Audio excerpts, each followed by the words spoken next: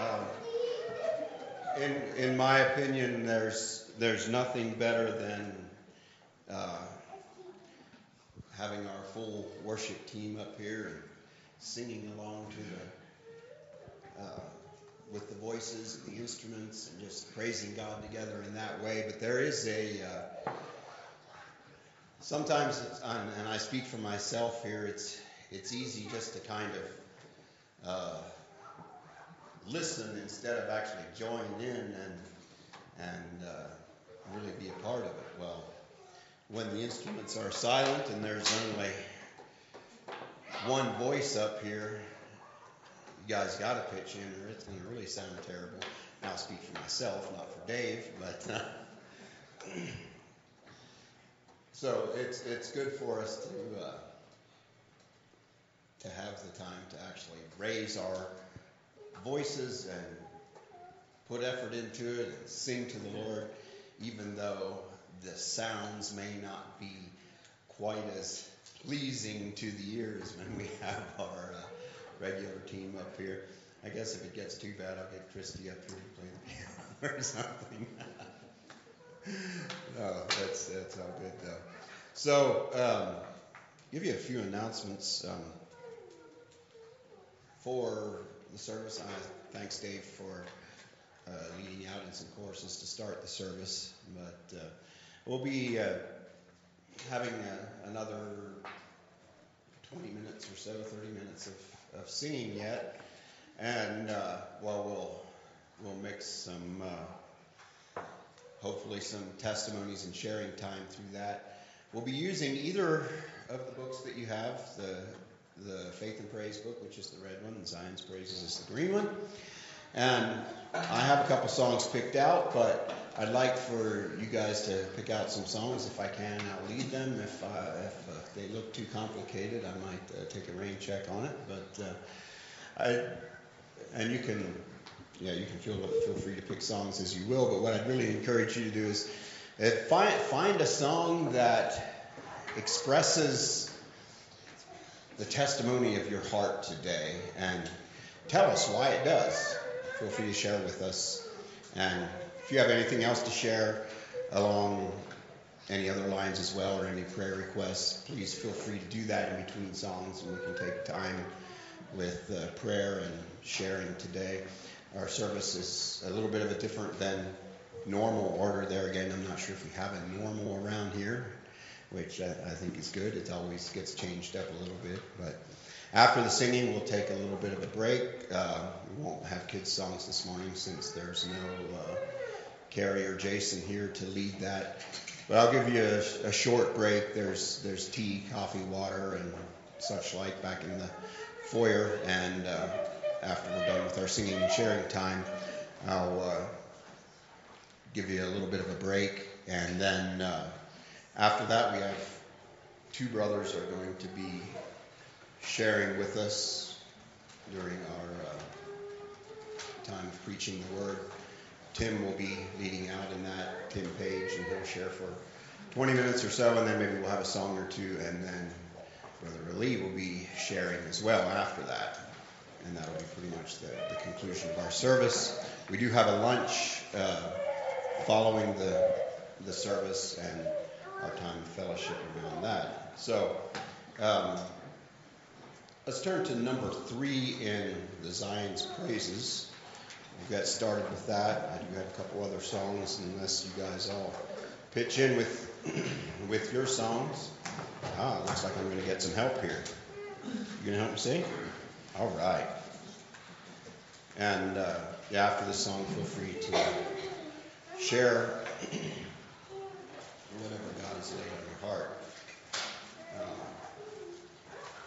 Hopefully my voice holds out here. If it doesn't, I guess I'll turn it back over to Dave. I've had a fairly bad cough some weeks ago, and there's just a little bit of a nagging hanging on in my throat that doesn't want to quite go away, but I think we'll be able to sing as long as you don't have too much of a circus act down here. At least that should keep a smile on your face. Okay, number 3, Great is Thy Faithfulness. And that's in the green book, the Zion's Praises. Caden, come out here and stand by Dad, okay?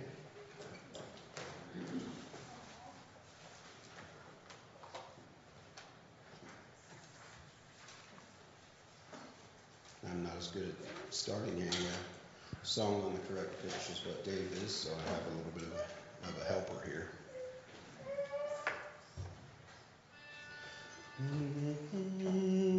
Great is thy faithfulness, O God, my Father. There is no shadow of turning with thee. Thou changest not, thy compassions, they fail not. As thou hast been, thou forever wilt be. Great is thy faithfulness, great is thy faithfulness. Morning by morning, new mercies I see. All I have needed, thy hand hath provided. Great is thy faithfulness, Lord, unto me. Summer and winter and springtime and harvest, sun, moon, and stars in their courses above, join with all nature in manifold witness to thy great faithfulness, mercy, and love. Great is thy faithfulness, great is thy faithfulness. Morning by morning, new mercies I see. All I have needed, thy hand hath provided. Great is thy faithfulness, Lord, unto me. Pardon for sin and a peace that endureth, thine own dear presence to cheer and to guide, strength for today and bright hope for tomorrow. Blessings all mine with 10,000 beside. Great is thy faithfulness, great is thy faithfulness. Morning by morning, new mercies I see. All I have needed, thy hand hath provided. Great is thy faithfulness, Lord, unto me. All right. Anybody have anything to share? What's on your heart this morning? Song number 341. When we moved to Greeley about a year and a couple months ago, Maggie and I prayed that God would give us opportunities to share, the love of Christ with different people and whatnot. And I had a great opportunity yesterday. I spent 4 hours driving with someone who was, let's just say, not my type. Liberal and just completely opposite of me. We worked together at work. And we got to talking about different things in life, and I shared with him kind of my life story, and shared the word of the Lord with him and whatnot. And he's an interesting person, but he listened, but there wasn't much reaction, And it's interesting to see the way different people react when you start talking to them about God and Jesus and whatnot. And it always makes my day, even if they don't really react, or they're just like, okay, cool, whatever. It's just, it doesn't matter their reaction. You planted the seed, and God can take it from there. So, anyways, God is good. And no matter what others think of us, or think of our story, or think of the gospel we share, doesn't change who we are in Christ and what His blood has done for us. So, 341, redeemed, how I love to proclaim it. You did say 341, correct, John? Zion's praises.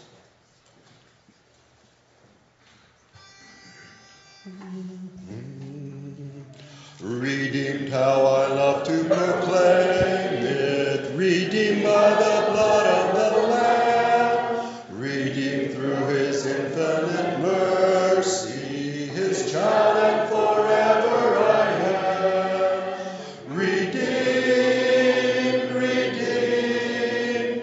Redeemed by the blood of the Lamb. Redeemed.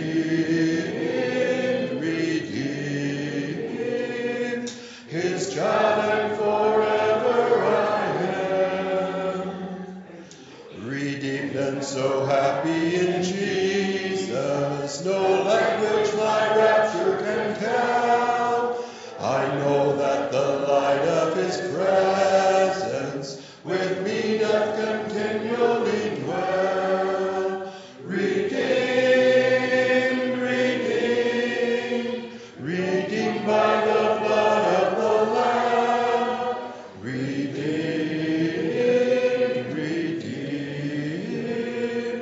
His child and forever I am. I think of my blessed Redeemer. I think of Him all the day long. I sing, for I cannot be silent. His love is the theme of my song. Redeemed, redeemed, redeemed by the blood of the Lamb. Redeemed, redeemed, His child and forever I am. I know I shall see in His beauty the King in whose law I delight, who lovingly guardeth my footsteps and giveth me songs in the night. Redeemed, redeemed, redeemed by the blood of the Lamb. Redeemed, redeemed, His child and forever I am.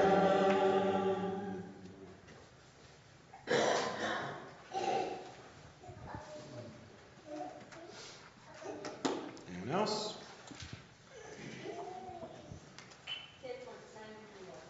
94.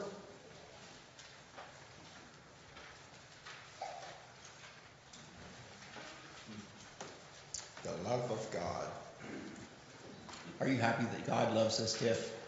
All right.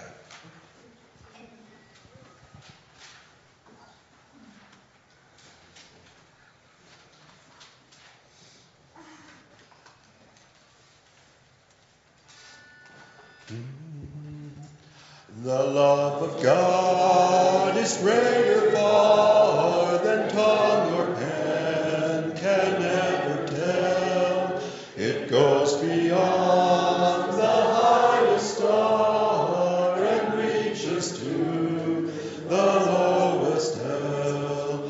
The guilty pair bowed down with care, but gave His Son to win His erring child. He reconciled and pardoned from his sin. O love of God, how rich and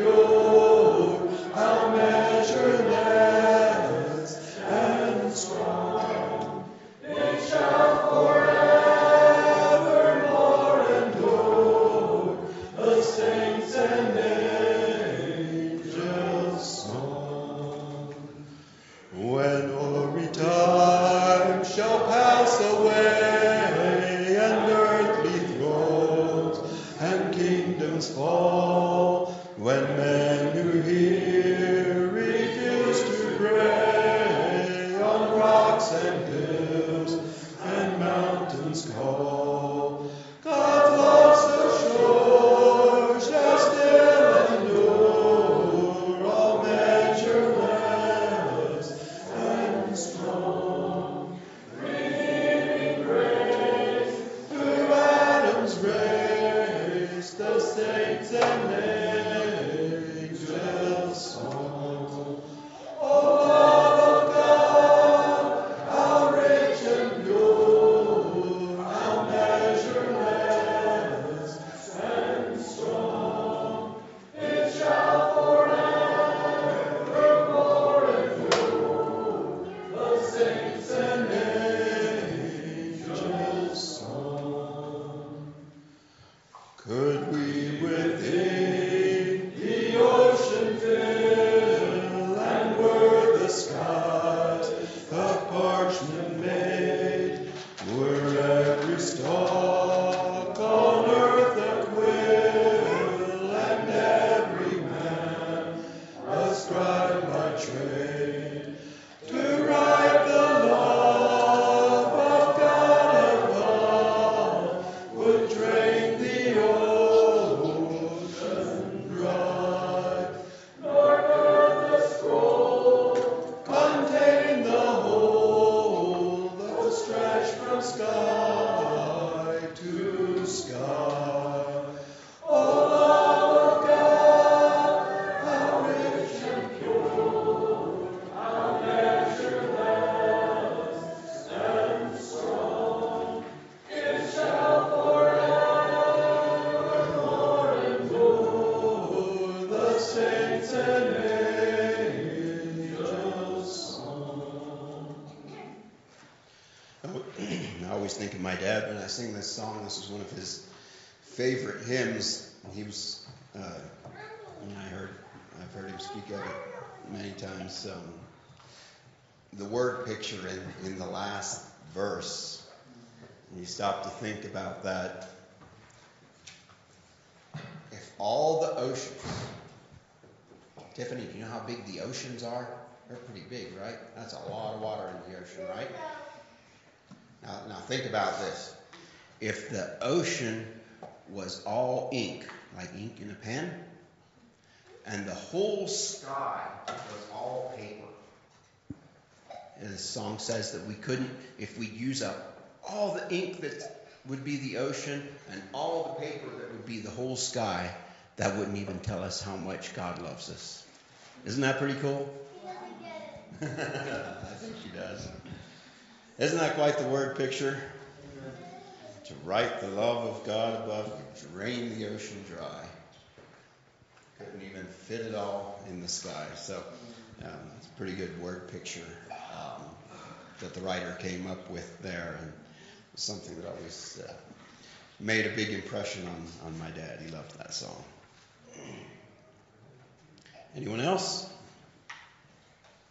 A couple more before my voice totally gives out. Tim?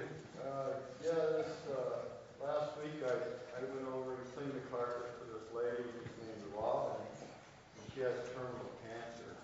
She's not very old, 60 years old, but I got to share some things with her, about God and Jesus, and just pray for her. What was her name? Robin. Robin? All right, let's take a moment and pray for Robin. Father, I thank you this morning that you are a God who cares, and that you know each situation that we find ourselves in. You know our paths far better than what we do. We pray for Robin this morning in the situation she finds herself in with terminal cancer. And Father, we know that you can heal even terminal cancer if that's your desire. But we know that even through these things, your greater desire is that these things draw us closer to you and build our relationship with you. And I pray that that would be a reality in Robin's life this morning, wherever she's at with you. I pray, Father, that you would reach out and touch her and speak to her this morning. And I pray that the words that Tim was able to share with her from your word would go into her heart, and she would remember these things and think on them, and that your word would bring her comfort and strength in these days. We pray in Jesus' name. Amen.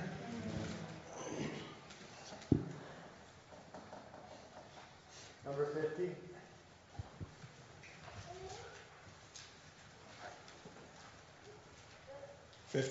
Didn't we sing this?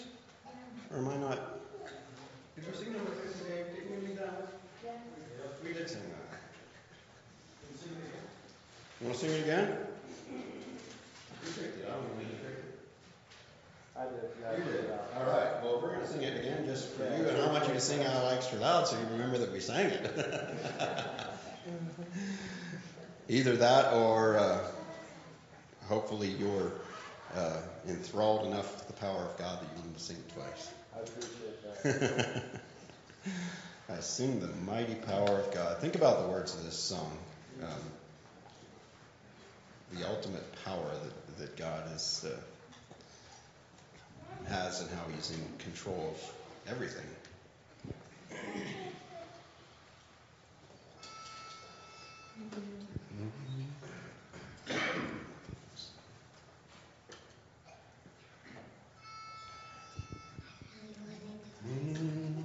I sing the mighty power of God that made the mountains rise, that spread the flowing seas abroad, and built the lofty skies. I sing the wisdom that ordained the sun to roll that day.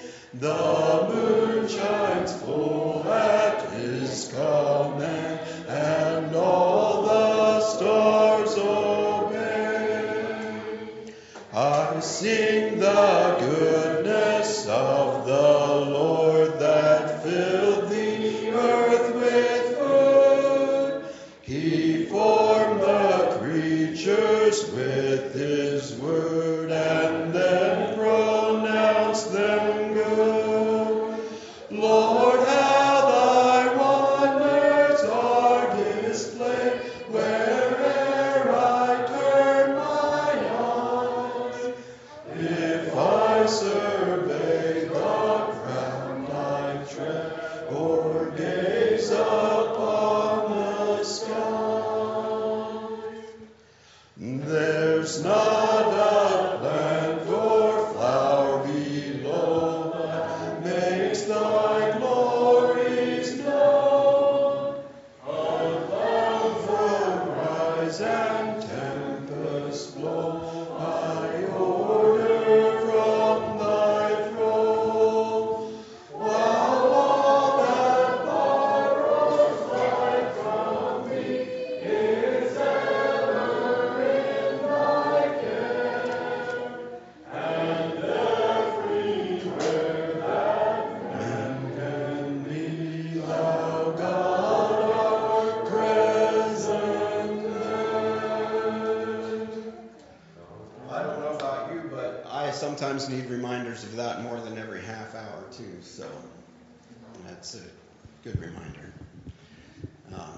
Anyone else? You one or so more here. Yes. 765. 765.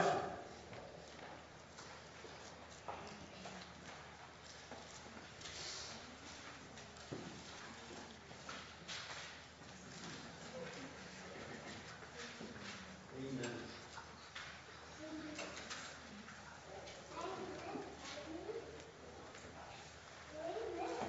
Trying to remember how this song goes. I don't think I've sung this one for years and years and years. You know this one?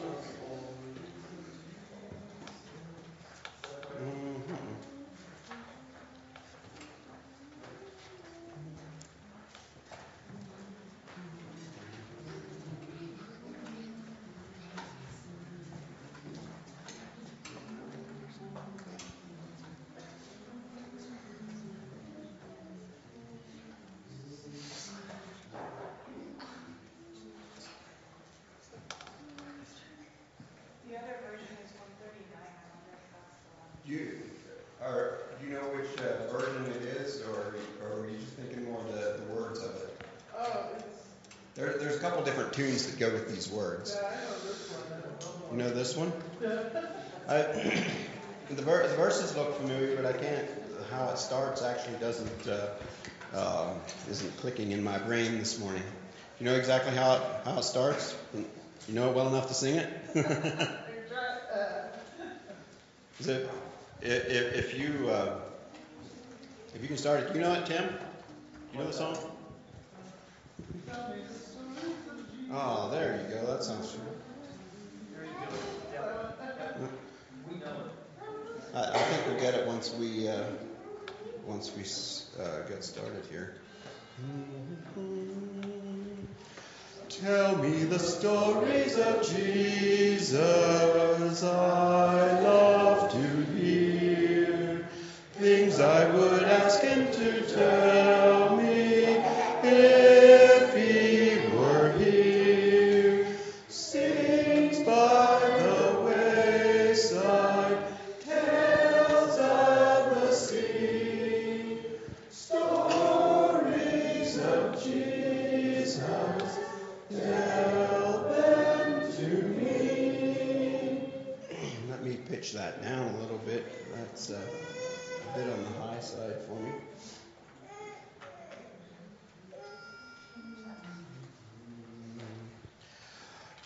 First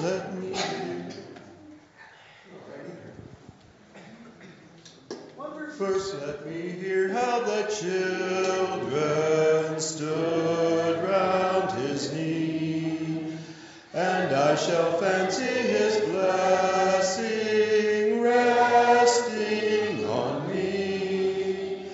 Words full of kindness, deeds full of grace, all in the love light of Jesus' face. Into the city I'd follow the children's clan, waving a branch of a palm tree high in my hand. One of his heralds, yes, I would sing. Hosannas, Jesus is King. Tell me in accents of wonder how rolled the sea, tossing the boat in a tempest on Galilee. How the Master, ready and kind, the billows and hush the wind. My voice just does not like those high notes. Do you love the stories of Jesus? You like stories about Jesus and the children? Do you hear that, Tiffany? The stories where the children came and sat on Jesus' knee. And the stories, the third verse talks about is referencing the triumphal entry. Fourth verse references him calming the storm. Stories of Jesus. Well, I think my voice has pretty much had it for this morning, at least for now. Thank you for bearing with me. Esty and Tabitha are laughing at me.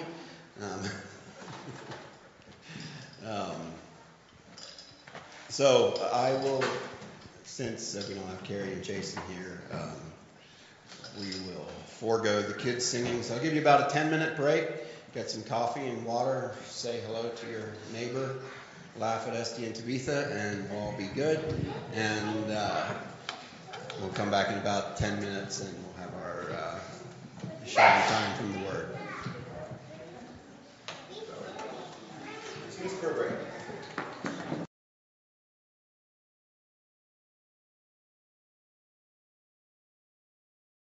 Some of us are back in. You got your coffee. stay awake. I don't think Tim would put us to sleep anyway, so that's probably not a danger. All right, Tim, come on up here. We'll have a word of prayer, and I'll turn it over to you then to share for however long. Father, I thank you for our time this morning here. I pray for my brother Tim as he shares your word. I pray that you would speak to him and give him words that you would have him say. Give him clarity of thought and mind, and just fill him with your spirit this morning. I thank you in Jesus' name. Amen. Amen. Thank you. I think I'll go up here because then I won't fall over.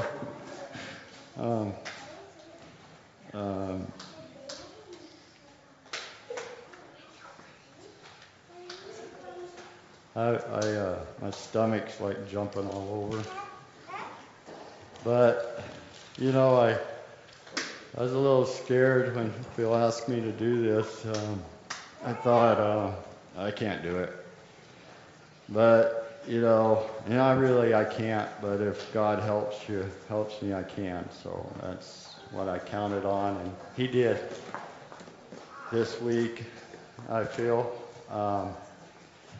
So I'll get started.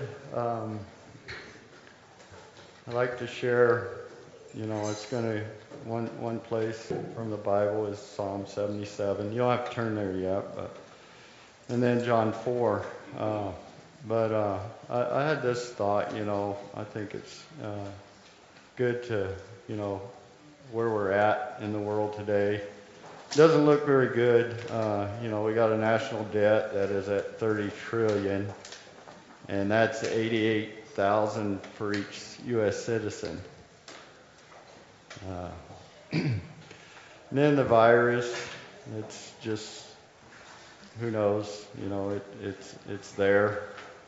A lot of speculation on where it is, where it came from, but God's in control. And he's trustworthy. The economy, and the Bible says, take no thought of tomorrow, And there's the Russia and China, North Korea, all that. I just wanted to share that, I don't know why, but I felt like it was a good thought. I mean, it's not a good thought, but it's kind of, where we just need to draw closer to God. And my next thought is, I is very lonely word. You use the phrase, I will, I can, and then there's a song that goes, one is the loneliest number. Some of you might have heard it. But I think I and one, are similar in that respect. And how should we speak? You learn in English language, we're taught to say, not start a sentence with I. We should begin our sentence with you and I, or Tom and I, or Linda and I, John and I. And that's important to get our focus off ourselves. Because what was it Satan did? He says, I will,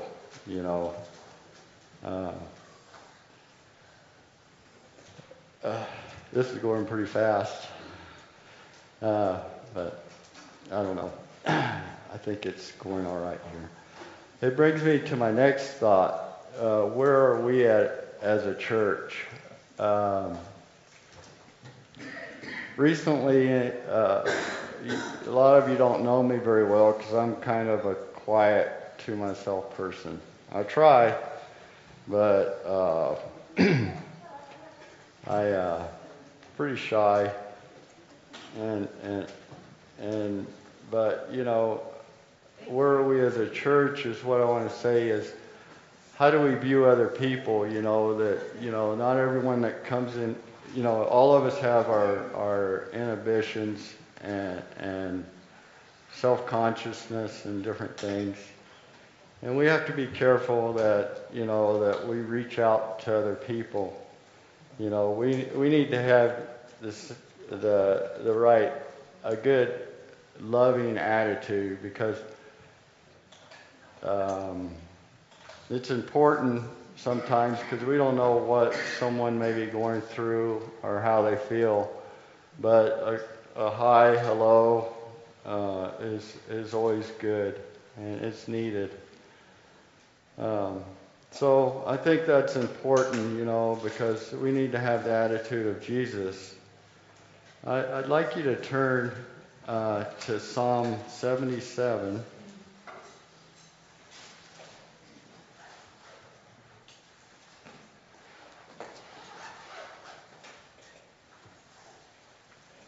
I'd like to read that for you.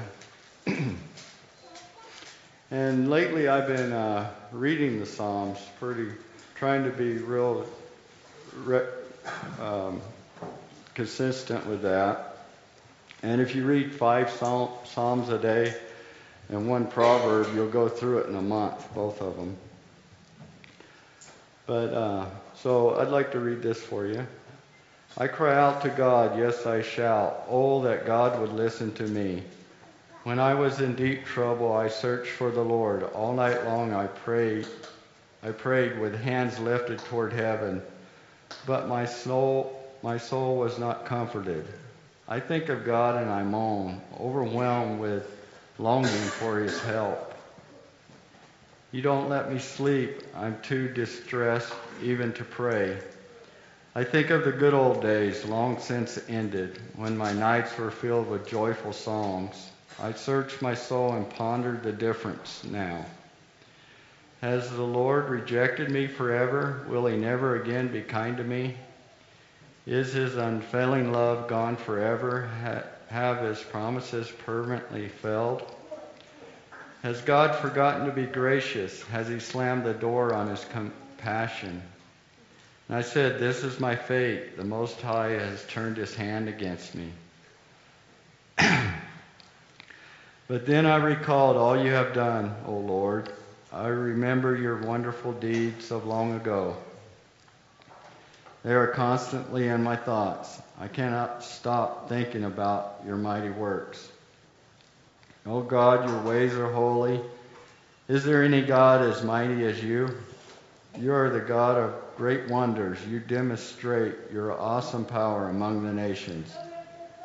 By your strong arm, you redeemed your people, the descendants of Jacob and Joseph. And when the Red Sea saw you, O God, its waters looked and trembled. The sea quaked to its very depths. The clouds poured down rain. The thunder rumbled in the sky. Your arrows of lightning flashed. Your thunder roared from the whirlwind. The lightning lit up the world. The earth trembled and shook. The road led through the sea, your pathway, through the mighty waters. A pathway no one knew was there. You led your people along that road like a flock of sheep, with Moses and Aaron as their shepherds. And like I said, I went through all the Psalms, and this one stuck out to me because here's David. He did a lot of things for the Lord, and we read a lot about him. Love God very much, as many of us do, and he felt abandoned by God. And that's kind of, sometimes we can feel that way and get I don't know, feel like, alone in the world. And I think that's where David was then. And he ends the Psalms by saying, no, it's not true. And that's, even though we feel things, sometimes we need to overcome those feelings and realize that how much God loves us. But most of all, that's a point I want to make. If people come in here and they can maybe feel that way, and even abandoned by God, but let's not let them go away feeling that they're abandoned by us. And I'd like to share a little bit about my testimony right now. I wish I could shake off this nervousness. I feel like a board up here. Anyway, my testimony, prior to becoming a Christian, I did a lot of things and I'm not happy about, that I wish I'd done better. Growing up in an alcoholic home is not a good place to grow up. I had a mom that was always there, and she provided for the family, and I have 2 brothers and a sister, and she did the best she could. My father, he had a problem with drinking, and so you kind of get out in life and you kind of figure things out on your own, I guess. And so that's where our parents come in. We need to be really try and guide our kids, in the right way to go. And we went to church regularly. I learned that part of that was so Mom could have a place to get away from some of the problems at home. And we didn't enjoy going to church very much. But we were there, and it was good for us. And I heard a lot about, the church services were more, you need to get born again, which is a good thing. But I didn't hear much about the mercy of God or the love of God. So when I got older, I didn't attend church anymore, and went out on my own. And I know that God, He drew me to Himself. When I had a good job, I was married, a son. My son, and but there's something missing in my life, and without Christ, there is something missing in your life, because the world can't fill it. So God drew me in, and I would drive by this church on my way to work, and I knew my life wasn't right, things I grew up knowing that were right, that I should be doing better. I had conviction over them. But God had me drive by this church, and He put it on my heart to go to it, and it was like I couldn't get away from it. So I went, and I remember standing there in the service, and they had a service like we have here, but the Lord was calling me to go forward and accept Him as my Savior. And I did that as a child, but my reasons were different then. It was to miss out on hell, and a scary thought. But God showed me that I needed a Savior, and that that's the only answer, or that's to have a relationship with Him. But I didn't go forward, and I remember shortly after that talking to the pastor there. And he didn't say, "Tim, you need to say these words, and there you go, you're good to go." And we have to be careful with that, because sometimes we talk more and try to lead people in a prayer when really what they need is just someone to listen. He told me, he said, I was a mechanic at the time, and he said, God's after you. And I didn't understand what that means. And so shortly after that, I would go to work. And my life up until that point was pretty hard for me. Going to school, I used to wait until the bell rang to the last minute before I'd go into school, because I was maybe 4 or 5 inches shorter than I am now. I didn't grow till after high school, and I had buck teeth. So I felt picked on a lot. And so people for me were a real hard thing to deal with.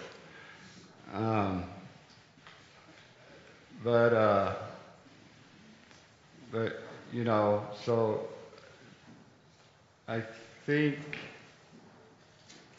that, well, I'll get to this part here in a minute. So that, you know, it made me shy and kind of closed off a lot. But anyway, he told me, he said, God's after you. So I'd go to work, and like I said, you know, my attitude toward the world and all that was affected a lot by my growing up, which all of us, that's really how it is, I'm sure. And it was a lonely place, my life. And at work, I would take my break, and I think this is really cool, is they had cable, and I would go in, you know, and you know, half-hour break, and turn on the channel, TV in the break room, and watch, and I found a Christian channel, and I know it was because God was after me, you know. It was 700 Club, so I watched it, and then someone came in, so I changed the channel, embarrassed, and that went on till the third day. I watched it, and I didn't mind if anyone come in, you know. So I watched it to the end, and Pat Robertson, you know, at the end prayed, you know, accept Christ, and I did that, and I meant it in my heart. I just thought, God, if you're real, you know, I'm tired of the way things are. I'd like to have something different. And I felt like that was the only thing I had. I mean, that's the only thing that's going to fix this. And so I prayed that prayer, and God saved me on the spot.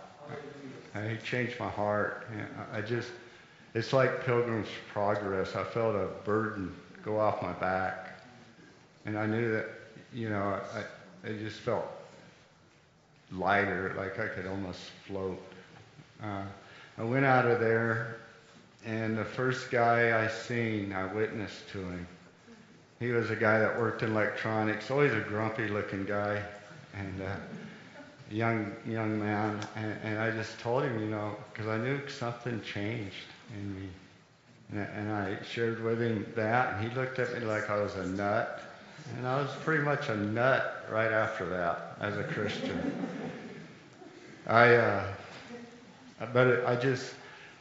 The joy that I felt then was amazing, and all the things that I heard as a kid, you know, about God, I realized it's all true. You know, this is real. He's real. And so that began my life as a Christian.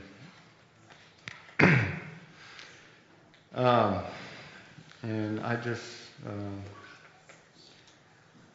shortly after that, we were living in Kansas, and we both were from Colorado and wanted to get back. You know, Kansas is flat, so we were both kind of used to not so flat. You know, life. And I had a vacation, and so I came out here, and a friend of mine that lives in Canyon City, he told me they needed help where he worked, and so I had a job lined up.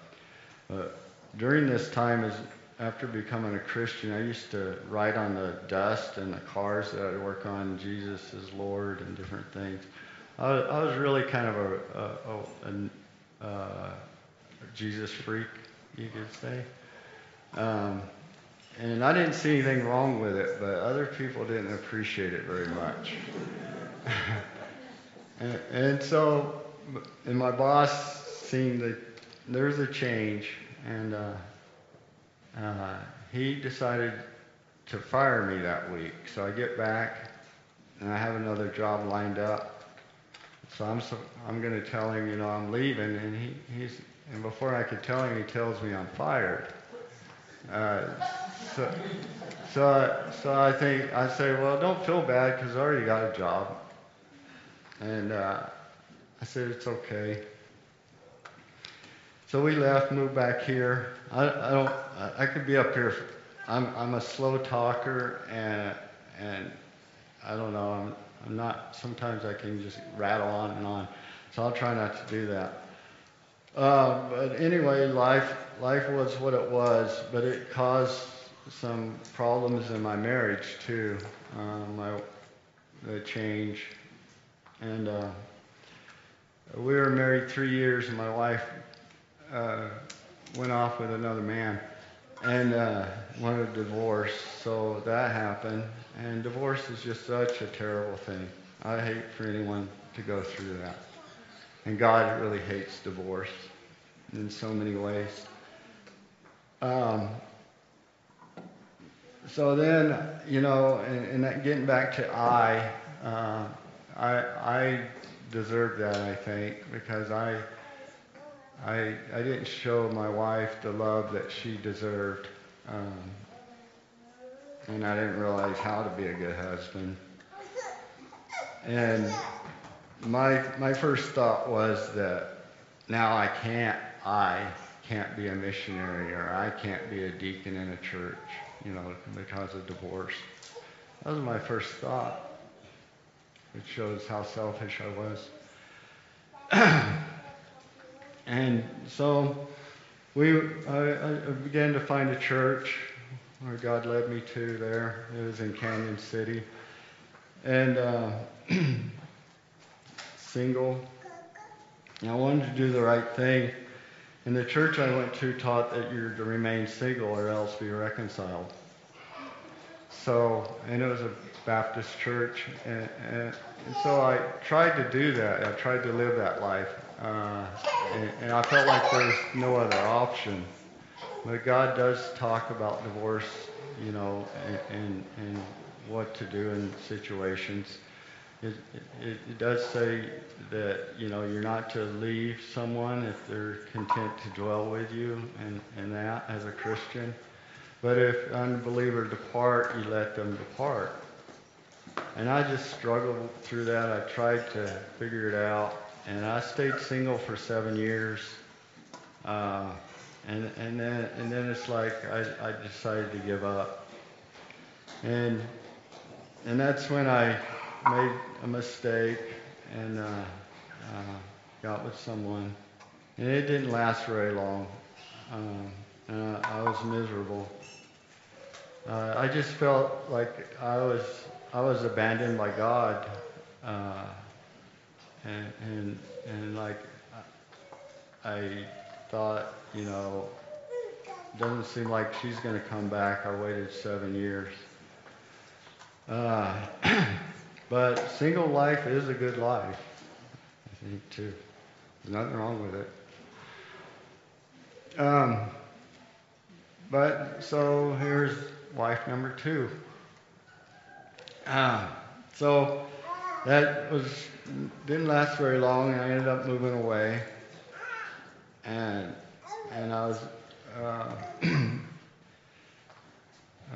close to where I went to school, Rocky Ford, Colorado, near my mom. Worked there and stuff, and I thought, Lord, I'm going to get this right. I'm going to marry someone who loves the Lord. Well, that's when I met Opal. And that was I won't say a mistake. It is God's perfect will for our lives, and we can know His will by the Bible.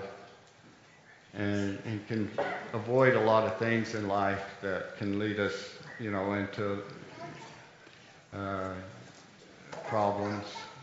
But I met Opal, and she had 2 daughters. And like I said, divorce, you really lose your family. And I did. My son, I was not a good father. I decided work was more important than money.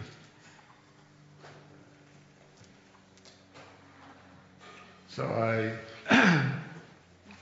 and that caused a lot of problems. You know, the Bible has clear thoughts for everything we want to do in life, but we need to read it and realize that God wants the best for us, and His ways are not our ways. His thoughts are not our thoughts. That's why we need His thoughts. So we were married 12 years, and it was pretty rough. We were like opposites. I was like this shy guy, quiet, not a real outgoing. She was totally outgoing, and just wonderful person. She had a really rough childhood too. But we were married 12 years, and she died. She had a problem with prescriptions. And our marriage was, like I said, pretty tough. But I believe I'll see her in heaven, because right along when we first met, it was a whirlwind type of relationship. I believe she accepted Christ right before we got married. So I thought, it's okay, I can marry her. Because that was the one thing I thought, that's got to be right this time.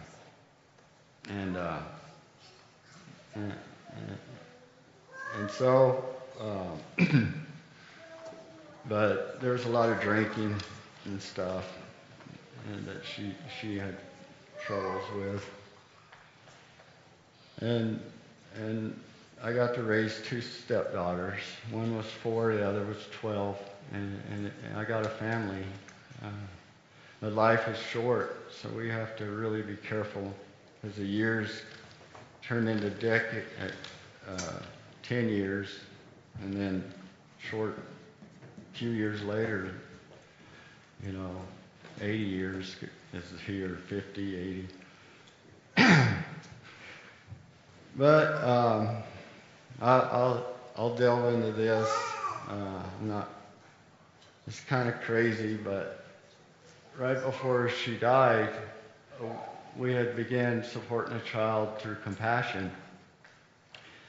And I talked her into it, and we would send money. And then someone wrote me from India. It was a girl who worked for Compassion Ministries. And there's so much I in my life that's a really bad way to look at life. And it can get you into a lot of trouble.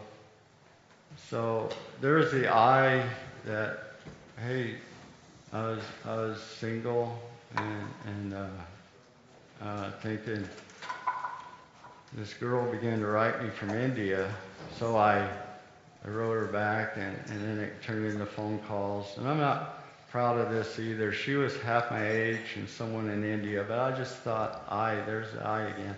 I just thought maybe I'm supposed to be a missionary to India or something. And so that relationship was 3 years.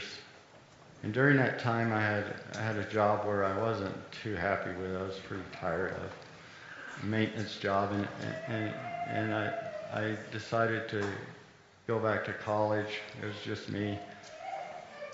So it's a lot me and I here. I did have a son, and I didn't spend time with him. He was older, he was nearly 17, 18 by this time. And I could have been in his life more, but selfishness. So I thought, well, this India thing is looking where I'm supposed to go, route. And I would call her every weekend, and it was good. The only good thing out of that was a vacation to India for 2 months. And it kept me out of trouble, because I had a problem with lust.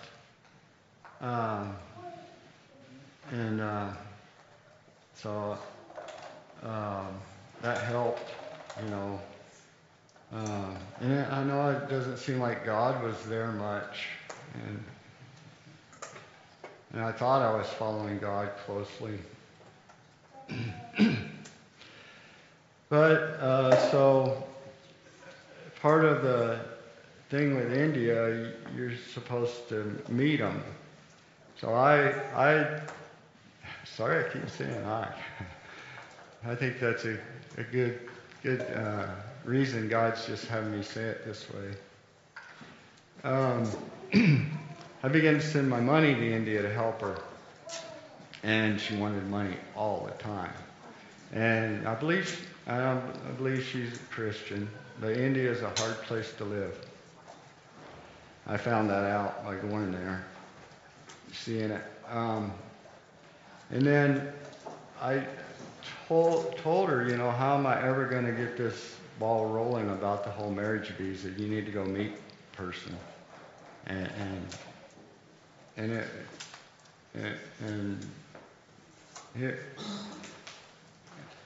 here you could see, it's like this guy, he's just out there, when it comes to women, he's just lost. He doesn't know which direction to go.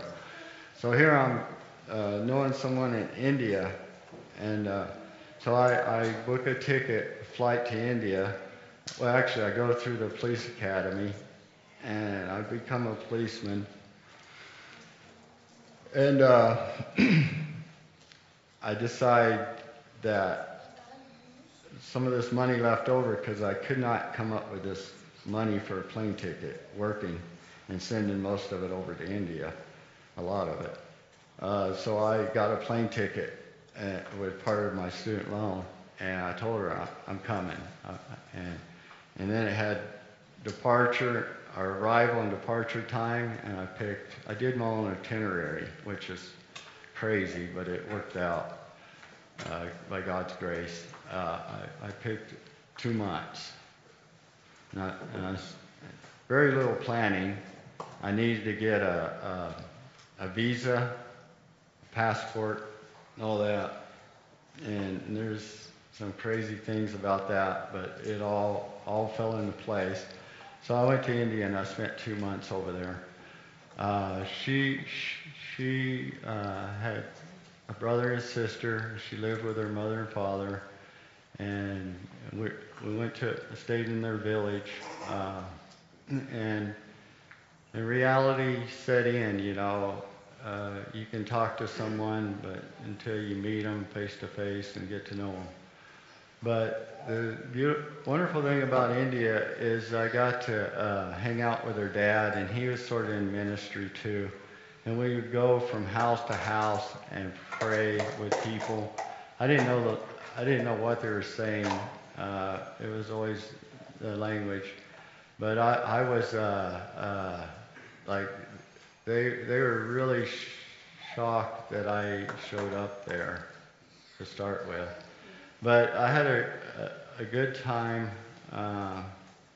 and spent 2 months there seeing the culture, drinking their little coffees, and just spent days going around with her dad. But the last weekend, we went to her future in-laws, the girls. I didn't know this. And so I spent the weekend at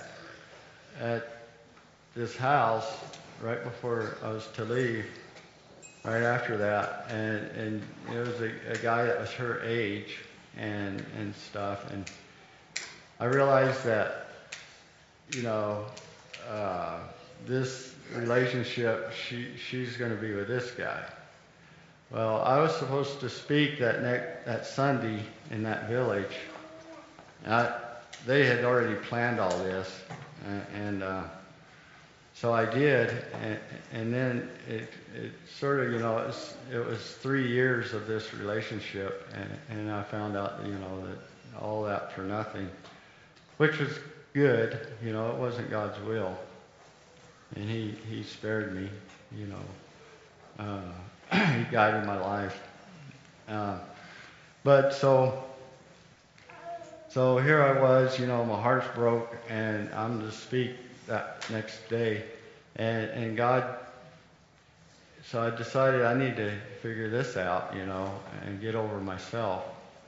And so I went out and spent time with the Lord, and He just showed me, you can't live by your emotions. And that was the message I shared there. And then she translated it. Well, I know, am I doing all right on time? Because I don't want to leave out dragons. But anyway, that's 4 marriages, okay? Well, not 4. Debbie's I met. And I'm glad I did, because me and her are the same age. And I came back from India, and I sure didn't want to make that mistake again.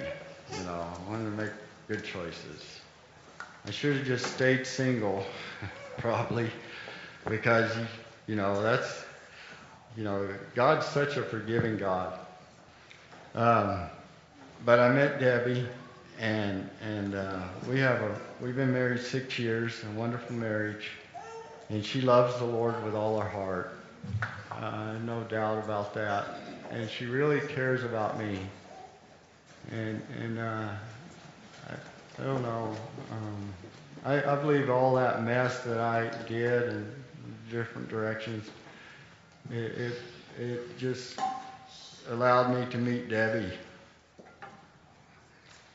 And that's where, I'm about to wrap it up.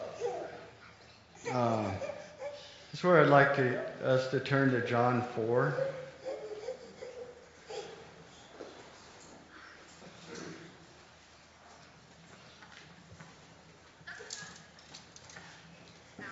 Whoops. Sorry. Okay. And it talks about the Samaritan woman. And I believe my life parallels the Samaritan woman. And I think that's why God wanted me to share all these things, all the ugly stuff about my life.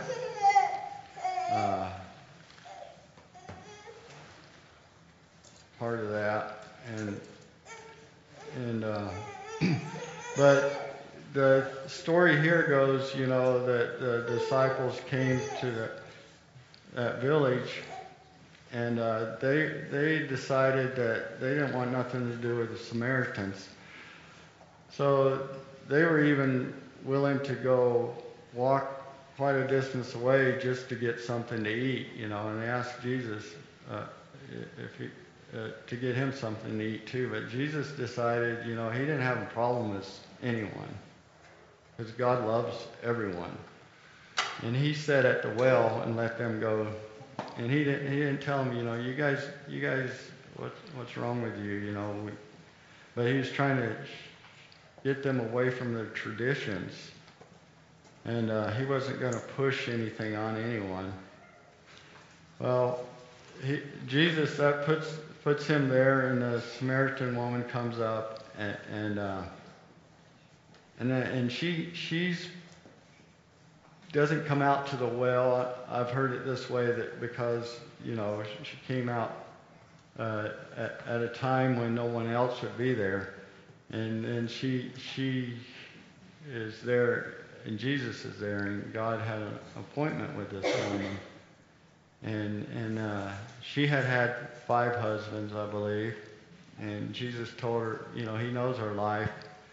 He knows our choices. He knows everything about us, which is really amazing, because he also, when you come to Christ, he doesn't, all our sins are wiped clean. We can still let him see them, and I don't see how he doesn't see them. But it says he doesn't. But he reached out to this woman who I'm sure felt a lot like I did in life. And he just showed her that she's important and that he wants a relationship with her. And she wanted that. She was looking for that. You know, it says, "Seek and you shall find," and it says that God, those that earnestly seek Him shall find Him. And she talked about, you know, you Jews say that Jerusalem is the place to worship, but we worship on this mountain. And she wanted, you know, to find God. And Jesus told her, he offered her the living water where she'd never thirst again. And that's true about God too, you know. Once He gives you the living water, you won't thirst again. And she got that day.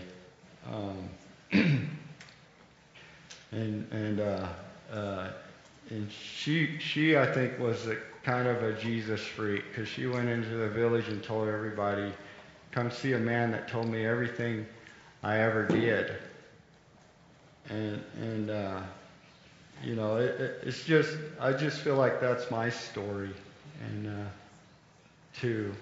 And then just, you know, we can all experience the love of God.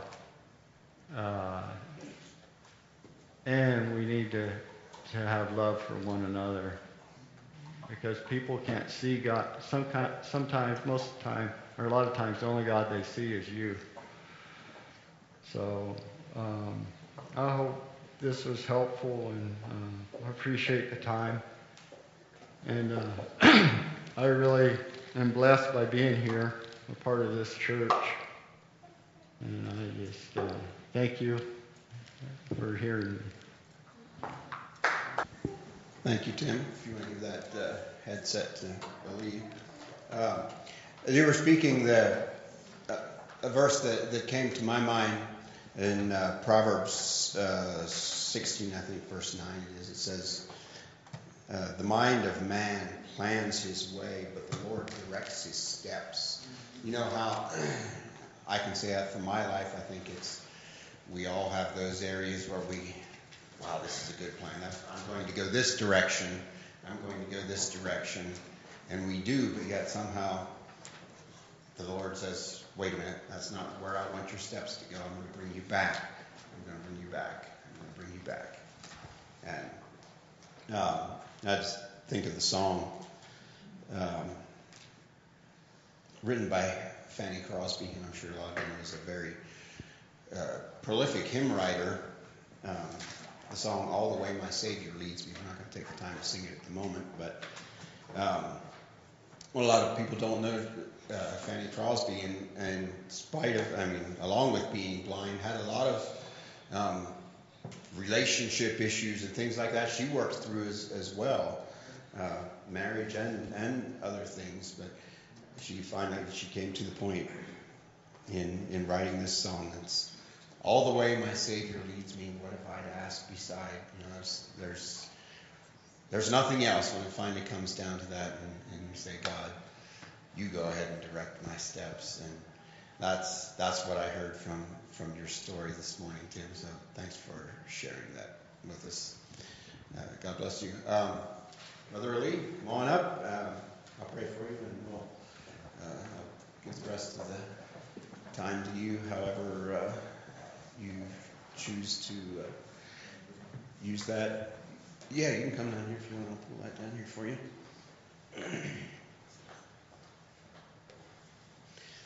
Father, I thank you for my brother Ali. I pray, Lord, that you would speak to him as he speaks to us, and that we would once again continue to hear from you and from your word, and that our hearts and minds would be lifted to you. I pray that you would anoint his lips with the words to speak. We pray in Jesus' name. Amen.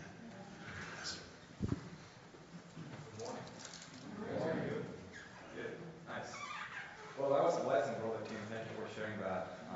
I was actually, if I may say this, last week after church, Tim approached me, and I asked him, "Hey, how was your week?" And he he told me how his week was, and in the back of my mind, I was like, are you reading my mind? It was like the exact same struggle that I was having. And it was so encouraging for me. So thank you, bro, for doing that. I really appreciate it. And it's a blessing to have you as part of this church. And that being said, you might be wondering, why is Lee wearing boots today? You see it? You see it? You know what? We went to a show. I took my family to a show, and these guys, cowboys riding horses and stuff. And just, bro, the cowboy that wasn't me was sleeping a long time ago. Really, really. I was a cowboy until I was 12. I promise you. And then I got into middle school, and everything turned into sports and school. So I forgot I was a cowboy. That I'm a cowboy. So, yay! I get to wear my boots. You can tell I never wear them before, right? They're like still super clean. Anyways, I don't have a horse. I don't have a truck. But in my heart, I'm a cowboy. Okay. So, okay, you might be wondering too, I think I've seen Lee a couple times this last month. So yes, you're guessing right. My wife and I decided to join this church, and we're happy, and I just want to make that officially to you guys. You guys are such a blessing to us, and we hope to be a blessing to you too. So just to make it official. This is going to be interesting because actually Tim at the end touched a few points that are going to be like, oh, I just heard that, but yeah, I guess it was God's plan to talk about that, right? So a few weeks ago, we were at home, my wife and I, and my son, and we thought, you know what? Let's read the Bible. Let's have a time together here, and we read First Peter, the first chapter, the second part of the first chapter, and then she asked me, what do you see in this word? What does it talk to you? And I'm like, oh great, now I need to think about this and come to a good conclusion, right? I mean, I'm the husband here. I'm supposed to be like the leader and smart and know about the Word of God. And I'm like, I have no idea. But let me think about it and see. So I'm going to read it to you, and I'm going to tell you what I took out of this part of the Bible. And that's what I want to share with you. And if you want to open your Bible, and we go to 1 Peter, we're going to read the second part, starting in verse 13. A little bit before, Peter is talking about being born again to a living hope. All right? And then 1 Peter chapter 1, verse 13 says, therefore, preparing your minds for action and being sober-minded, set your hope fully on the grace that will be brought to you at the revelation of Jesus Christ. As obedient children, do not be conformed to the passions of your former ignorance.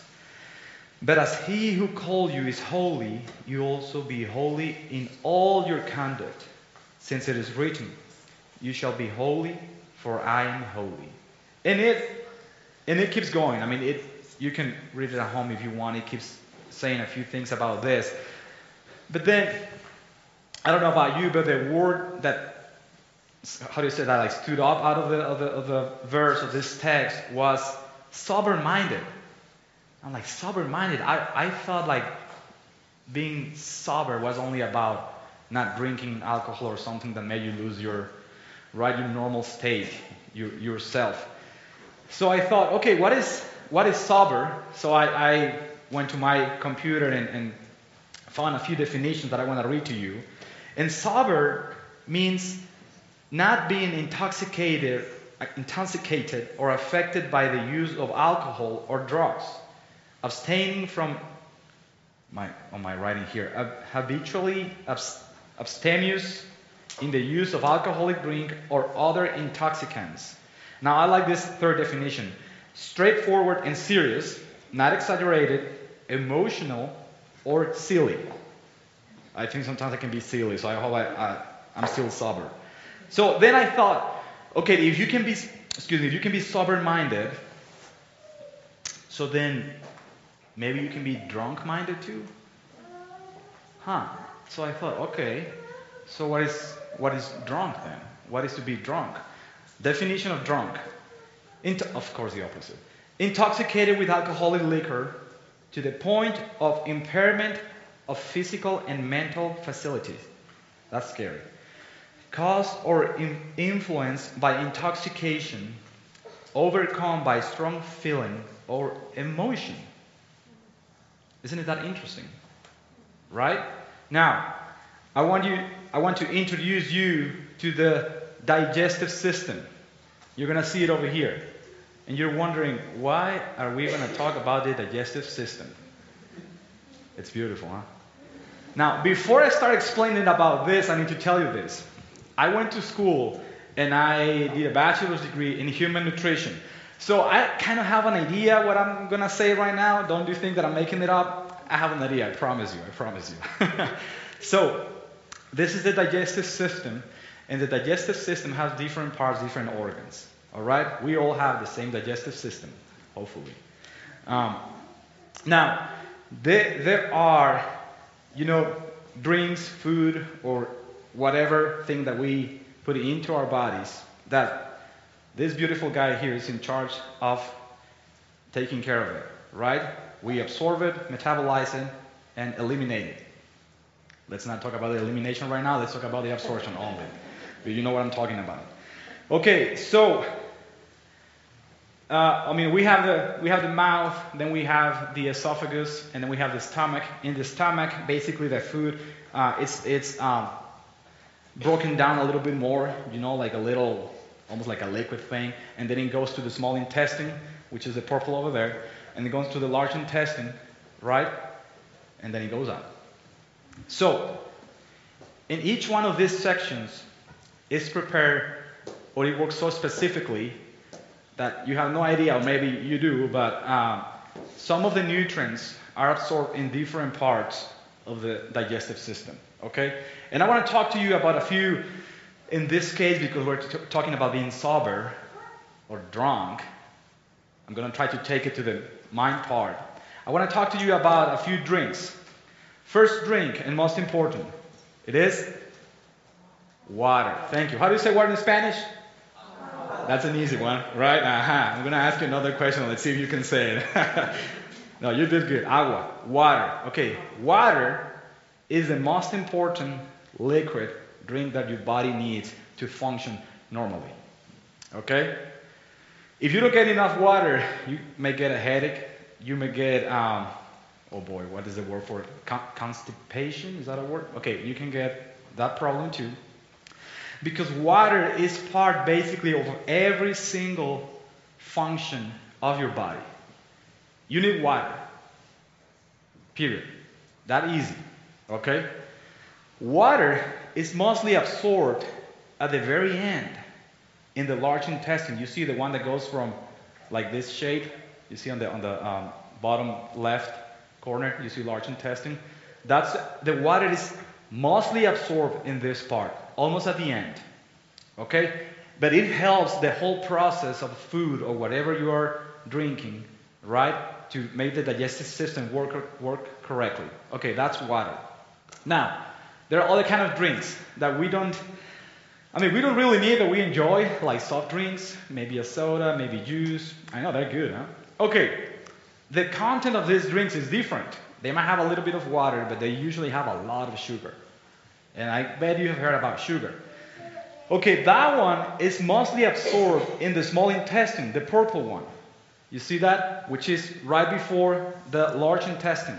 So, esophagus, stomach, and then small intestine, and then large. Okay, in the small one, which is actually super long, sugar is mostly absorbed in there. Okay?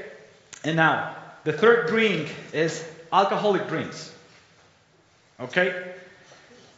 That one is absorbed in the stomach. Isn't it that interesting?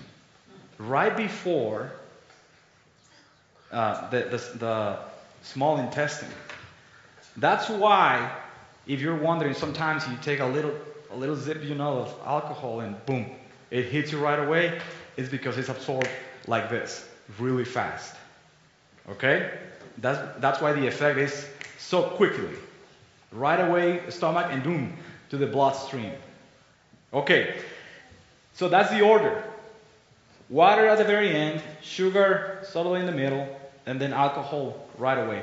And now there is another thing that is not actually a drink. This is not a drink, but some people unfortunately use it. Like for instance, solvents. That is not a drink. I mean, gasoline. Can you imagine if I came to you, brother, and hey, bro, here you go, a cup of gasoline. You're gonna be like, are you trying to kill me? Right? I mean, you wouldn't drink that, even if I gave it for you for free, because you know. I mean, maybe you will take it and put it into your car like that. Hey, thank you, man. Like to make your car run. Okay, we don't drink that because it's not made for drinking. Now, let me tell you this: if by any chance you put gasoline in your mouth, it's gonna burn. All your cells inside your skin is gonna hurt. Now, if you make it, if you happen to let it go through your esophagus, it's going to burn all your esophagus. And then if it gets to your stomach, it's going to be the same thing. Now, it is very likely that if it gets to your stomach is going to say, this thing is bad, and it's going to make you send it back. That is the most likely thing to happen. However, even if it still goes, it's going to destroy every single place in your digestive system that it touches. Now, on top of that, 99.9% of probabilities that you will get cancer because it's going to destroy your cells. Because that thing is not made for drinking. It's for the cars, it's for something else, right? It's not for drinking. Okay, with that idea, with that concept that I just told you, if it is distracting, we can take it from here, but I would like to leave it there if you don't mind. It's beautiful. Well, the guy is very strong, goodness. Those muscles. It's amazing. Okay, let's take that analogy and apply it into our minds, into our lives. You know where I'm going. I like that you already know where I'm going. First of all, water. Brother Tim just told it. Just say that. Who's living water? It's Jesus, right? When he met with this lady from, was it Samaria?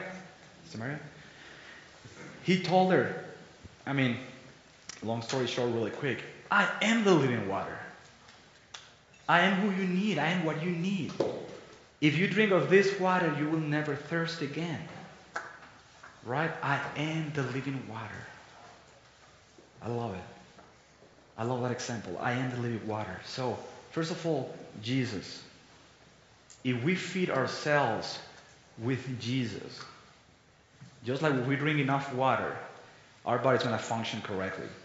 You do know that already, right? You guys know that already. It's the same. If we feed ourselves with Jesus, we're going to function in a very healthy way. Isn't it that amazing? I actually love the example that we need water, physical water to function correctly, and we need the spiritual water. And both of them are water. I kind of doubt this is an accident. Isn't it that beautiful? We need the water physically to function, and we need the spiritual water to function too, to be sober-minded. Now, the second drink, the soft drink. We do it for, it's good. I would say it's fun, right? It gives you a good taste. And this one is a little bit harder to put into the spiritual round field because it might be different for everybody. But it could be any activity that we do for fun. Like it could be, sports, watching a game. What else could it be? I don't know if you like, now that we have all this cryptocurrency going on and you like that kind of stuff, it's fine. You really don't need it, right? I don't need juice to live. I do need water. I don't need juice. But sometimes I drink juice. I like it. Good flavor. Now, we do things, right? Like in this case, I'm talking about sports because in my life, sports is big. And just like sugar can, by the way, in case you didn't know this, when you drink a lot of sugar, the body uses it. And when it has more than it needs, it's like, what should I do with this? I'm going to store it. And it stores it as fat. That makes sense now, right? Yeah. And then the older you get, your metabolism, the slower it is. And I'm like, sometimes I feel like I'm pregnant with my wife too. I was like, I think we're going to have twins here, okay? So, I got fat with sports. I got fat to the point that I broke my knee, and I'm usually, if you see me like, I doing like this, it's because I'm complaining about pain because I was sports, because playing too much sports can hit you too sometimes, can hit you back. So it might be different for you. It might be a different area of your life. But let me talk about the third drink, the alcoholic one. And again, it's different for everybody, but in this case, I just want to say money and being greedy, right? And like alcohol, the effect is super quick. You drink alcohol, and boom, the stomach gets absorbed, and right away you feel it. It might be different for some people, right? But at the end, if you drink more than you can handle, you're going to lose control of yourself. You're going to get drunk, not sober anymore. It's the same. Sometimes it can be money. Sometimes it can even be, I don't know, work or whatever applies to you. Just think about it. Those things that if you get too much into it, make you lose control of who you are. Okay? And now, there is a fourth one that was actually not made for us. God didn't create this. God created, I believe God enjoys when we have fun. And I believe God created jobs too. The first couple that existed, He told them, you're going to be in the garden and you're going to take care of it. That's a job. The job is good. The job is good. Right? Now there's a fourth one. That is everything or all those things that is impure by itself. It could be related to sex. It could be related to spiritual things, demonic stuff.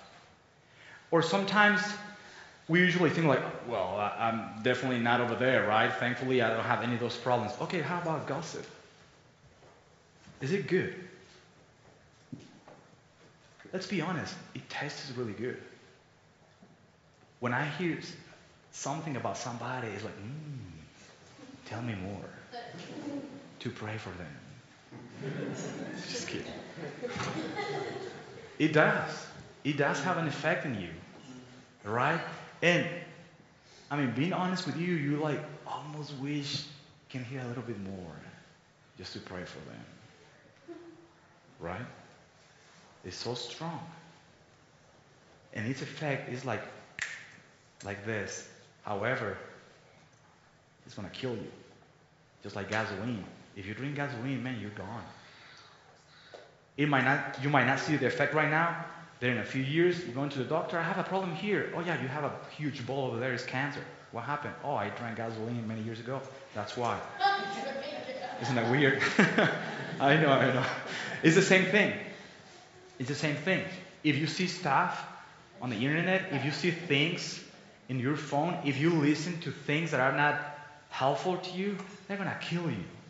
Like this, right away.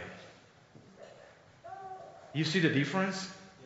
The effect of water is slow. It needs to be part of your system and the way you function to actually function correctly. It needs to, from the very beginning till the very end, you need the water. Sugar takes a little bit longer. But if you take too much of it, then you get fat. You get more than you need. Right? And alcohol, it hits you right away. Right? And then it makes you lose control of who you are. And the other one is the worst because it's not even a drink. But if you have contact with it, it will destroy you. Now, check this out. This is very interesting. Water. Have you ever heard somebody like, you know what, I have a problem, addiction to water. Well, let me pray for you, man. Right now, yeah. Isn't it that interesting? You do not develop an addiction to water. However, you can develop addiction to sugar. Nobody said amen. Okay, that's fine. Let me tell you this. I tried to go no sugar for a few days. And goodness, I didn't know I had, I don't know if I can call it an addiction, but it definitely affects me, drinking sugar. And alcohol is the same thing. We have a lot of groups of people seeking for help because they have a problem with alcohol, because it creates addiction. And I mean, in solvents, unfortunately, you've seen people, that they put some of that stuff into a little, how do you call that, like sponge or something. They're like smelling that thing, even though they're not drinking it. The effect of those molecules goes to their system, and it affects them, and they're all like slow, and it's so sad. Okay, it's the exact same thing. What do you think is easier? Have you tried to, I'm going to give you the example of reading the Bible. Have you tried to read the Bible? And sometimes it's hard, right? But if you go watch a movie or a series, you can watch one episode and you can watch 2 and 3 and 4 and the whole season and then the next season. Easy. I've done it. I know. I've done it. And I want to read the Bible. I want to spend time with God. And 5 minutes later, it's like, oh, just 5 minutes? Goodness. Is that true? Isn't it? It's crazy, man. Why is it like that? I need water. You need water. That's the only way we can function. Now, let me say that again. Water is the only one that does not create addiction and is the only one that we do need. The other 3 create addiction. The addiction of alcohol is stronger than the addiction to sugar. And the addiction to solvents is stronger than this one and to the other one. And it's the same. Right? It's easier for somebody to stop playing video games if you have an addiction to video games. Right? It's easier than to stop watching things that are not healthy for your soul. This is harder. This part is harder because it's deeper, because it's more dangerous. Those things were not created. Have you noticed that in church, we can talk, first of all, it's about Jesus, okay? We always talk about Jesus. We're crazy for Jesus. We talk about Jesus, but we can actually talk about business. Right? We can bring somebody, a brother that knows about business, how to run a business in a healthy Christian way, I'm going to call it. And it's great, because the center is still Jesus. Or we can talk about sports. I can tell you things about sports at church. And encourage you I can encourage you and tell you, bro, working out is good for you. Hey, it's good, man. Or working is good for you. I can tell you that. Right? But can you imagine if I come here and I told you, there's a movie that is a little bit impure, and I think you should watch it. Phil would be here right away through my ear and like, get out of here, bro. What are you doing? Kill the light. Yes, because it's not healthy. Because it's not good for you. And we would never recommend that to you because it's bad. Run away from those things. Like if I gave my brother a cup of gasoline, he would run away. He would be, this guy is crazy. He's trying to kill me. Right? Because it's dangerous. Now, I'm explaining all these things to you that you already knew.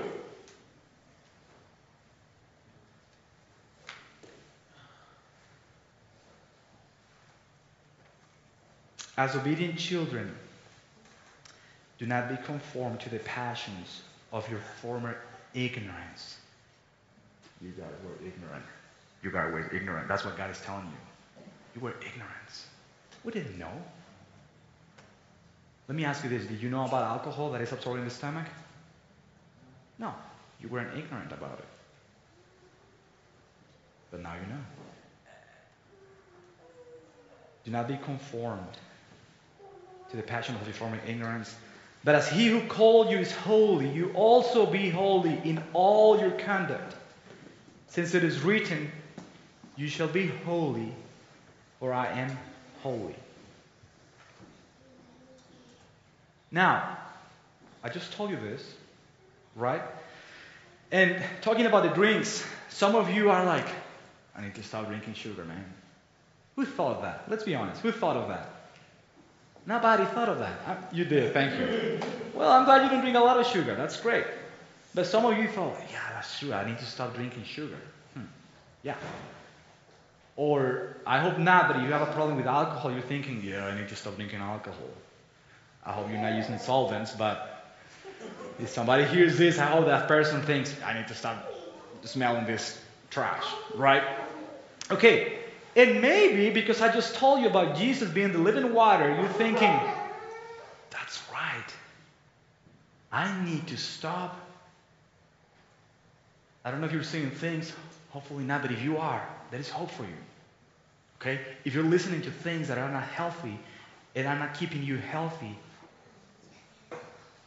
I hope your soul and the Spirit is talking to you and telling you, you actually need to stop feeding yourself with trash. And the same, even if you're losing your mind for a job, business, or recreational activities or whatever, my guess is that I hope you're thinking that. And I hope too that you're thinking, I need Jesus. Now, let me tell you this. Even though your conclusions are right and you have good intentions, you cannot do it. You heard me right. You cannot do it on your own. I've tried. Really, I've tried to be as holy as I can with all my strength. And I put all my effort into it. And I cannot make myself holy. I need Jesus. I need help. And He's the only one that can help you, because it says over here, you shall be holy, for I am holy. He's the only one that has the right to say that, I am holy. Right? So you cannot. If you have a problem with that, let me tell you this, you cannot do it on your own. You need Jesus. We all need to come to Jesus, and He will make us holy. And with His help, we'll be able to stop watching those things, listening to those things, thinking those things, whatever trash we have in our lives that are feeding us and making us unhealthy. We need to go to Jesus. He's the only one that can do it and wants to do it,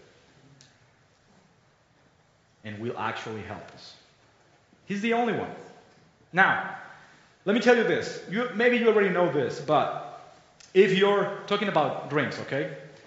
If your diet about drinks was 100% water, 0 sugar, and 0 alcohol, and of course 0 of the other trash, you're going to be a very healthy person.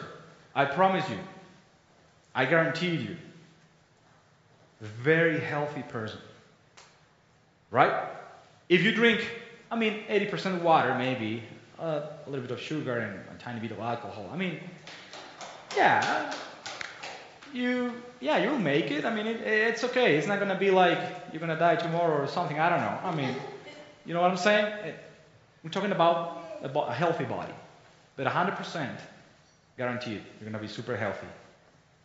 Now, if we do it on the side, on the minded side, you feed yourself 100% of Jesus.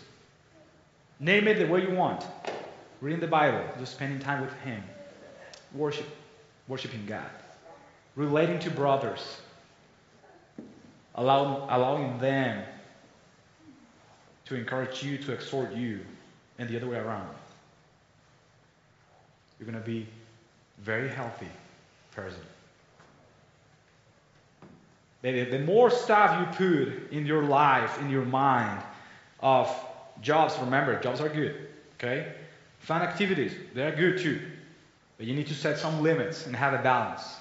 First place, water, the living water, because this one makes you healthy. Plus, you function correctly. Isn't that amazing? This of here, really, we cannot be without jobs. Well, yeah. I hope you think like that too. You need to work. We have to work. It's good. Work is good. And fun activities too. But I want you to remember this part. The more water, the healthier you are. So to be physically and spiritually healthy, we need water. We need Jesus. And like I told you, it can be in different forms. Just the Bible, reading His Word, spending time with Him, communion with church, enjoying each other, helping each other, pushing each other sometimes. Sometimes we need a slap from someone else, right? So, Now that we know this, let's not be conformed to our former ignorance. Isn't it hard? Sometimes we go to church, we hear preaching, and we go like this, man, I'm going to do it. This is the time. And it's good. I mean, I'm glad that happens. It helps. But really, it's like, God, can you please do it? Right? It's actually humbling ourselves to God, please, I actually cannot do it.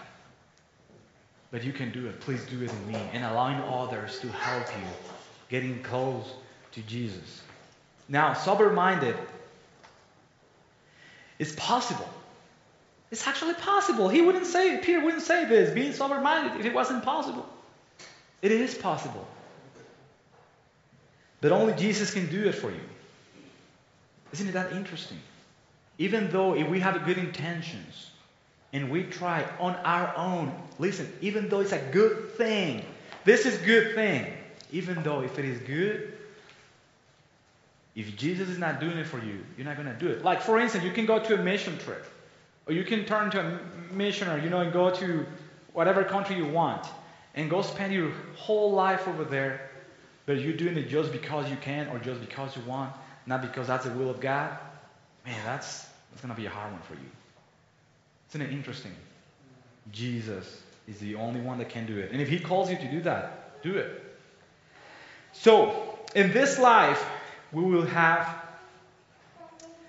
be around all those drinks. We know that. I mean, we might get a little bit of juice today. I don't know. We might. They'll be around. But it's our decision, with the help of God, with the help of Jesus, if we're going to drink them or not. I'm talking about the other thing, right? I'm actually not talking about the drink. I'm talking about all these things that affect us. So, first of all, I would like you to make sure that you don't even touch the fourth drink, the one that destroys you, because it's not a drink. Don't get close to that one. When your flesh is asking you, telling you, go see things, it's fine. Do it in your phone over there when nobody sees you. God is with His eyes right there looking at you. He is looking at you. He's seeing you. Plus, remember, it has an effect in you. Just like the solvent, right? I mean, if I have some solvent, a lot of solvent, that kind of stuff, then you will see me going a little bit like, man, at least not normal, right? I'm not sharp. I'm just a little bit like, gone. It's going to be the same thing for you. It's going to destroy you. It's going to kill you if you go over there and see, watch, listen to, touch. That's what your flesh wants. So, the second and the third one, be careful. It's not bad from the nutritionist point of view. It's not bad to actually drink juice, right? Or even a cup of wine. Yeah, it helps with the digestion, but that's it. If you drink 2 or 3 or 4, 5, 6, 7, 8, it's too much digestion for you, right? You don't need that much. You're going to start getting a little bit crazy. It's the same. We need jobs. We need to have fun. We need to do things, normal life. But we need water more than anything. We need Jesus. So, just make sure that your main drink is water. Physically, really. But also spiritually. Just make sure that the first drink, that the drink that you take the most, have the most, is the living water, is Jesus. And I'm telling you this, you're going to be so healthy. Really, if you drink water, physically water, you're going to be healthy. But if you drink Jesus, you know what I'm saying? You're going to be healthy and sober-minded. Then you're going to be sober-minded. Right? And interesting, before that, it actually says, therefore, prepare your minds for action. That's the reason why we need to be sober-minded, because we need to be ready for action. I don't know if you've seen, like, I mean, there are a bunch of studies about this, but when somebody's driving a car and that this person is drunk, their reaction to different things on the way is super slow. That's why so many accidents. That's why so many people have died because of this, right? If you're not sober-minded, you're not in the healthy state, so you're slow. And when things are coming to you, you're too slow to move away or take it out of your way. But if you're sober-minded, you see it and like, I know what's going on here, right? So, that being said, that was the digestive system. And that's how we work too, with all the things that we are around. And even though it's good to know, now that you know that you can drink juice if you want, soft drinks. Just be careful. It will affect you. It's the same. There are other things in this world too that we can access. And it's our decision to drink them or not.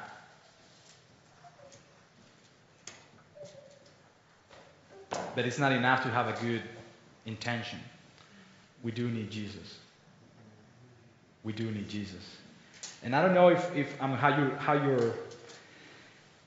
are you feeling today? How your life is today in this area, in this field? If you're sober-minded 100%, 99%, 70%, it doesn't matter. Jesus still loves you and He's there. And He wants to give Himself to you because He's the living water. And He's the only one that can do it actually, and the only one that wants to do it. And He will do it if you ask for it. So, like I told you last Sunday when Brother Tim approached me, man, that was a blessing for me. Bro, that was a blessing. Thank you for doing that. It meant a lot. I needed it. I saw Jesus. I was being fed by Jesus when He approached me and talked to me. And I want to encourage you to do the same. Go find a brother. Go find a sister. Open your heart. You'll be surprised on how God is going to feed you.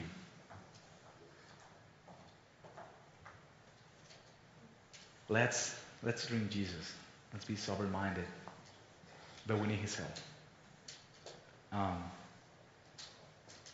Let me close in prayer.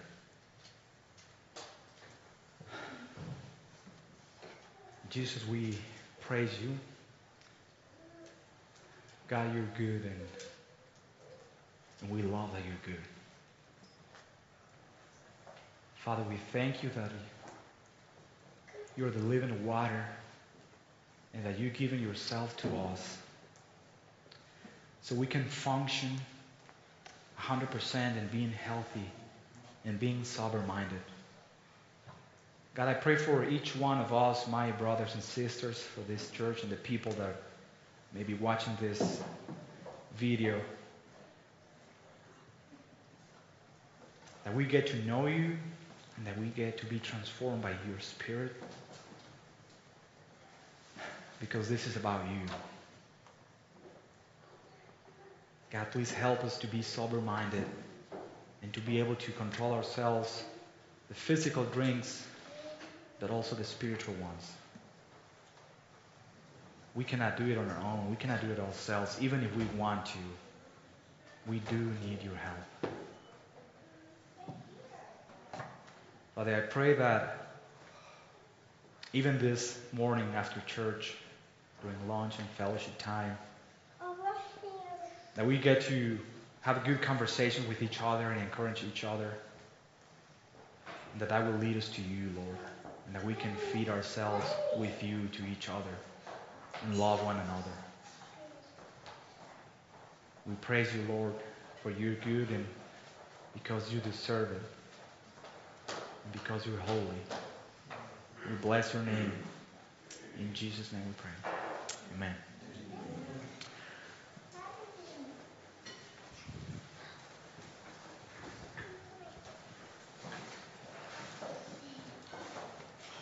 Thank you, Brother Ali, for unpacking that verse about being sober-minded, probably in a more down-to-earth, practical way than I've ever heard it before. That was a blessing, and I think it was in a way that every one of us could digest it. So, thank you.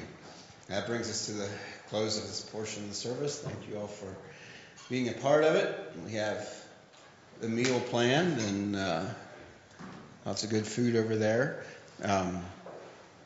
My daughter made a great pan full of brownies. I guarantee you there's sugar in them, so one each. Don't just fill up your plate and have a plate full of brownies there.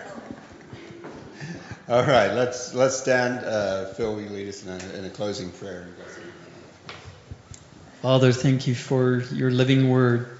Indeed, it is living water, and I thank you that you met each one of us just like you met the woman at the well. So you met Brother Tim and his life.